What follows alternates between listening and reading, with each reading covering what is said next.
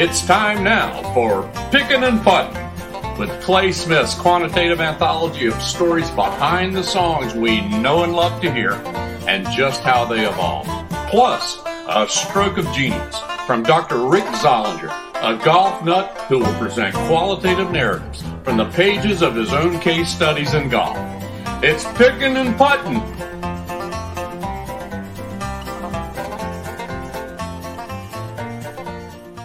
Hello, everybody. Clay Smith here, picking and putting with my co-host, Dr. Rick Zollinger. Hey, Dr. Z. Hey, Clayton, how you doing? We be picking and we be putting. Yes, sir, baby. The stories behind the songs keep coming and the gems of golf coming out of your library. That's for sure. Yeah, I'm having excited. fun. I'm excited to hear our musical gem of the day. Hey, baby. You know what? It's every musician's dream to have a wildly successful song, but not all successes have great outcomes.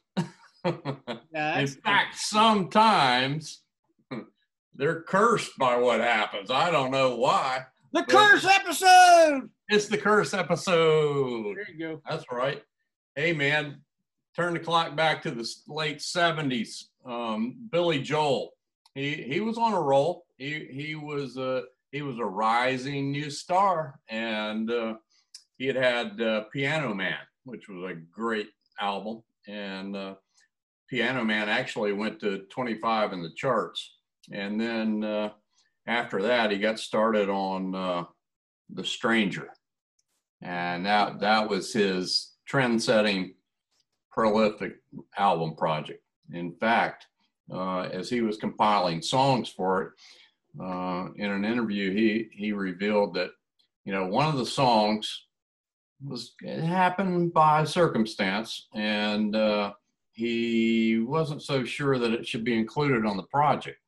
But he was awakened one night, early morning. I mean, this is same old story we tell about many people, but a melody had arrived to him through a dream. And that melody kept working with it. Yeah, he kept in his brain, but no lyrics. So a few days after this melody was haunting him, he was in a meeting with his attorney and accountant in New York. And of course, they're babbling away about legalese and figures, one thing and another. All of a sudden, Billy stands up and says, "Dudes, I'm out of here." He goes back to his apartment, and within a couple of hours, he had penned "Just the Way You Are." And I mean, what a great lyric, what a great melody, what a great song. But he was working with Phil Ramone as producer. Phil, famous for all those tracks he did with Paul Simon. Yeah. But they were going back and forth on what was going to be included in the album, and they had gone ahead, and Phil had convinced him to cut the tracks for Just the Way You Are. Billy thought it was like, an old standard sound. It was like, he said, this is like a, I don't know, Stevie Wonder song. But he was complaining about it. Phil said, "Billy, this song is fantastic." So Phil had a lot of pull in the music industry. He picked up the phone and called Linda Ronstadt and Phoebe Snow and invited them over to the studio to hear the track. And so, unbeknown to Billy, those two gals come walking in, and he's moved by that alone. And then they play the track to both of them. And Phil looks at both Linda and Phoebe, and they say, "This is killer, great." So the rest is history. Billy said, "Oh, okay. If you approve it, I'm into it." So how many guys could write both music and lyrics? Like we said, Rodgers and Hammerstein, or the Beatles, Lennon and McCartney, or Toppin and Elton. Yeah, I mean, I don't think there's a set way. Some people have a pattern that they go by, but some of the best songs in the world were written in 10 minutes because they were, driving along, and all of a sudden this thought hits them from, right brain. I don't know. Skydiving. They lay it down. But mentioning McCartney and Lennon, they used to work together on both at the same time, both lyrics and melody. And then Bernie Taupin, he was a lyricist. He would send lyrics to Elton, and Elton would score it, and boom, there you go. Billy Joel, I mean, simultaneous, melody first, lyrics second, lyrics first, melody second, no set way. But the funny thing about that song, it was included. It became Song of the Year, got the Grammy, 1978. And, you know, he had thought early on it was an old Smoothie song. But fact of the matter is, when he wrote it, he dedicated it to his first wife, Elizabeth. That's a good name for a wife. You got that right. You got that covered, actually. You overmarried, by the way. Oh, yeah, I know. But as simple twist of fate on this thing, we were talking about, you know, this being the curse episode.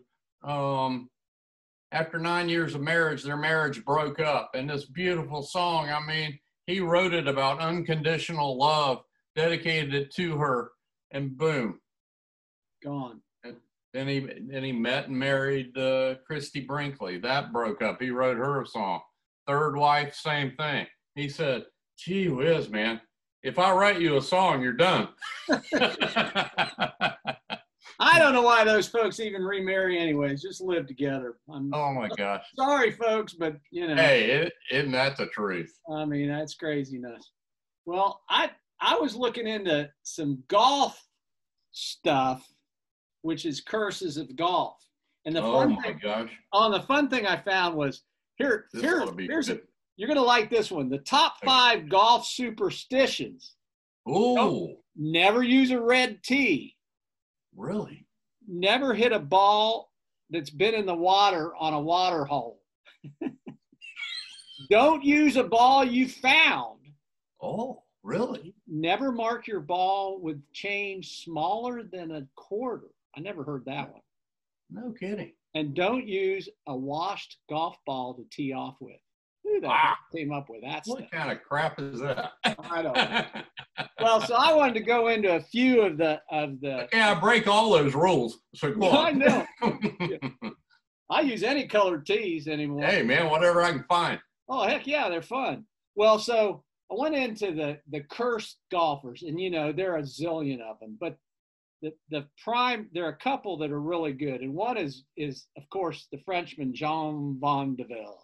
Oh my, Carnoustie. And it was the '99 Open, and the eventual winner was Paul Lowry. Nobody remembers that, at least unless you're Scottish. Unbelievable. But the deal was, and a Frenchman hadn't won the Open since 1907, and the fellow's name, I have it here somewhere.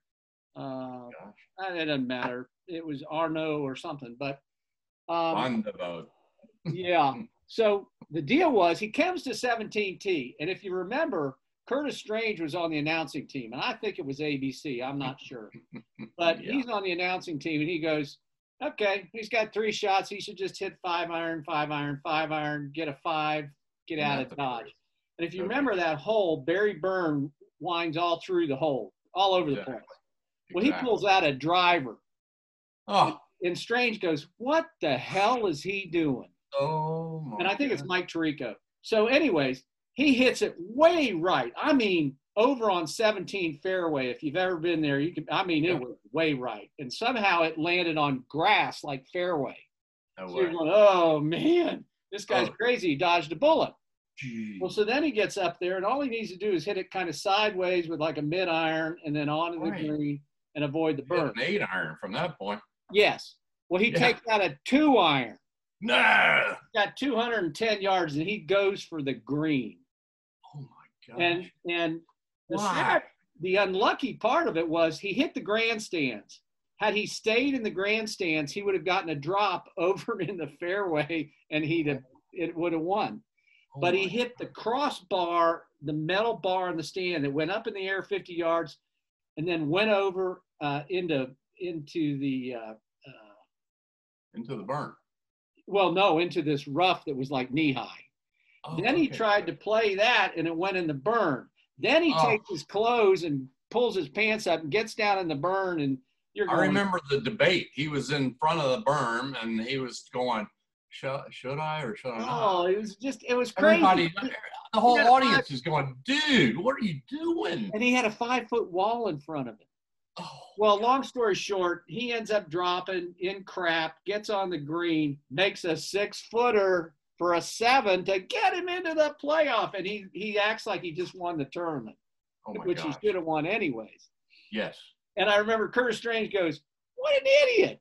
He said 155 out of 155 American Tour pros would have just won the Open, and this guy somehow figured out how to lose.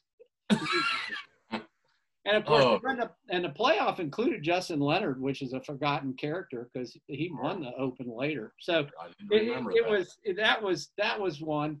The other one that really that for our age group shakes your head and makes you feel bad is Roberto Di Vincenzo it was the 68 Masters.